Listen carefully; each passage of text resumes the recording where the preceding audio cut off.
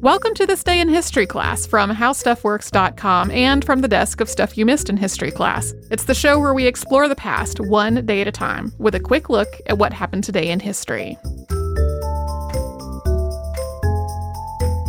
Hello and welcome to the podcast. I'm Tracy V. Wilson and it's January 17th.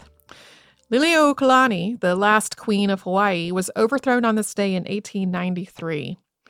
Hawaii, as one unified kingdom of islands, was relatively new at this point. Kamehameha I had founded the Kingdom of Hawaii in 1810 after consolidating the islands into one kingdom. Lili'uokalani became the queen 81 years after that and was Hawaii's only reigning queen. Her brother had been monarch during a time when the United States was aggressively trying to establish business interests in Hawaii. And in 1875, he had signed a reciprocity treaty that allowed the U.S. to establish a naval base at Pearl Harbor and allowed the free trade of sugar between the U.S. and Hawaii. That agreement was renewed 2 years later. Even though American influence on Hawaii had been really increasing, he had been trying to bolster the monarchy and to revive some Hawaiian traditions.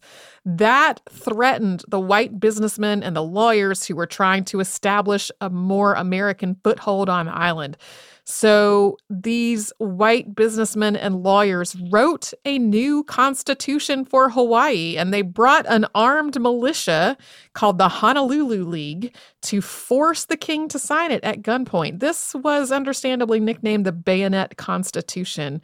This constitution reduced the power of the Hawaiian monarchy, and it disenfranchised a lot of Hawaiians by requiring property ownership in order to vote. It also allowed Americans to vote because it got rid of the citizenship requirement for that.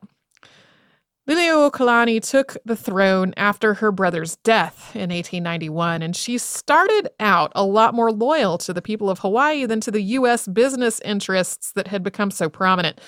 She started trying to find a way to overturn the Bayonet Constitution. And then at about the same time, changes to the tariff in the United States made sugar production in Hawaii a lot less profitable. So American sugar growers started planning to have Hawaii annexed to be part of the United States to get back to being more profitable.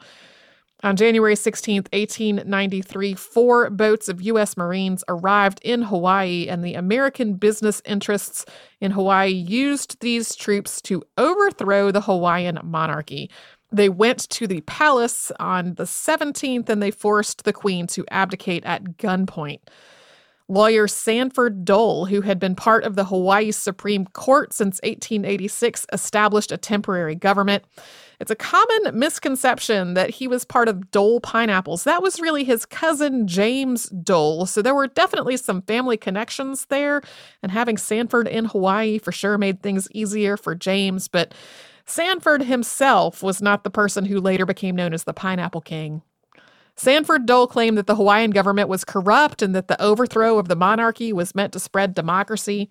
He started to petition the United States to annex Hawaii, and the U.S. minister to Hawaii, John Stevens, backed him up in all of this. Stevens recognized Dole's temporary government and proclaimed that Hawaii was a U.S. protectorate. None of this had been approved by the U.S. State Department at all. But President Benjamin Harrison signed the Treaty of Annexation that was sent to him and then sent that on to the Senate. Before the Senate could ratify it, though, Grover Cleveland was elected president, and he ordered an investigation which found that these actions in Hawaii were not proper. Dole, however, refused to restore the crown to the queen. Albert S. Willis, who was minister to Hawaii under Cleveland, offered the crown back to the queen in exchange for her pardoning the people who had overthrown her. She understandably said no. Later, she changed her mind, but she had kind of lost her window of opportunity at that point, and Cleveland sent the matter to Congress. On July 4th, 1894, Sanford Dole declared Hawaii to be a republic, and he declared himself to be president. There was no voting about any of this, but the U.S. recognized this republic he created anyway. Although the initial coup was bloodless, after Lili'uokalani finally and formally gave up her crown on January 24th of 1895, most of her supporters were arrested or killed. This, of course, is only one piece of Hawaii eventually becoming a state of the United States, and there's more to all of this on the July 12th, 2010 episode of Stuff You Missed in History Class, and then the episode before that from July 7th of that year provides more of the historical context. Thanks to Casey Pegram and Chandler Mays for their audio work on the show. You can subscribe to This Day in History Class on Apple Podcasts, Google Podcasts, the iHeartRadio app, and wherever you get your podcasts. And tune in tomorrow for a totally different Dole.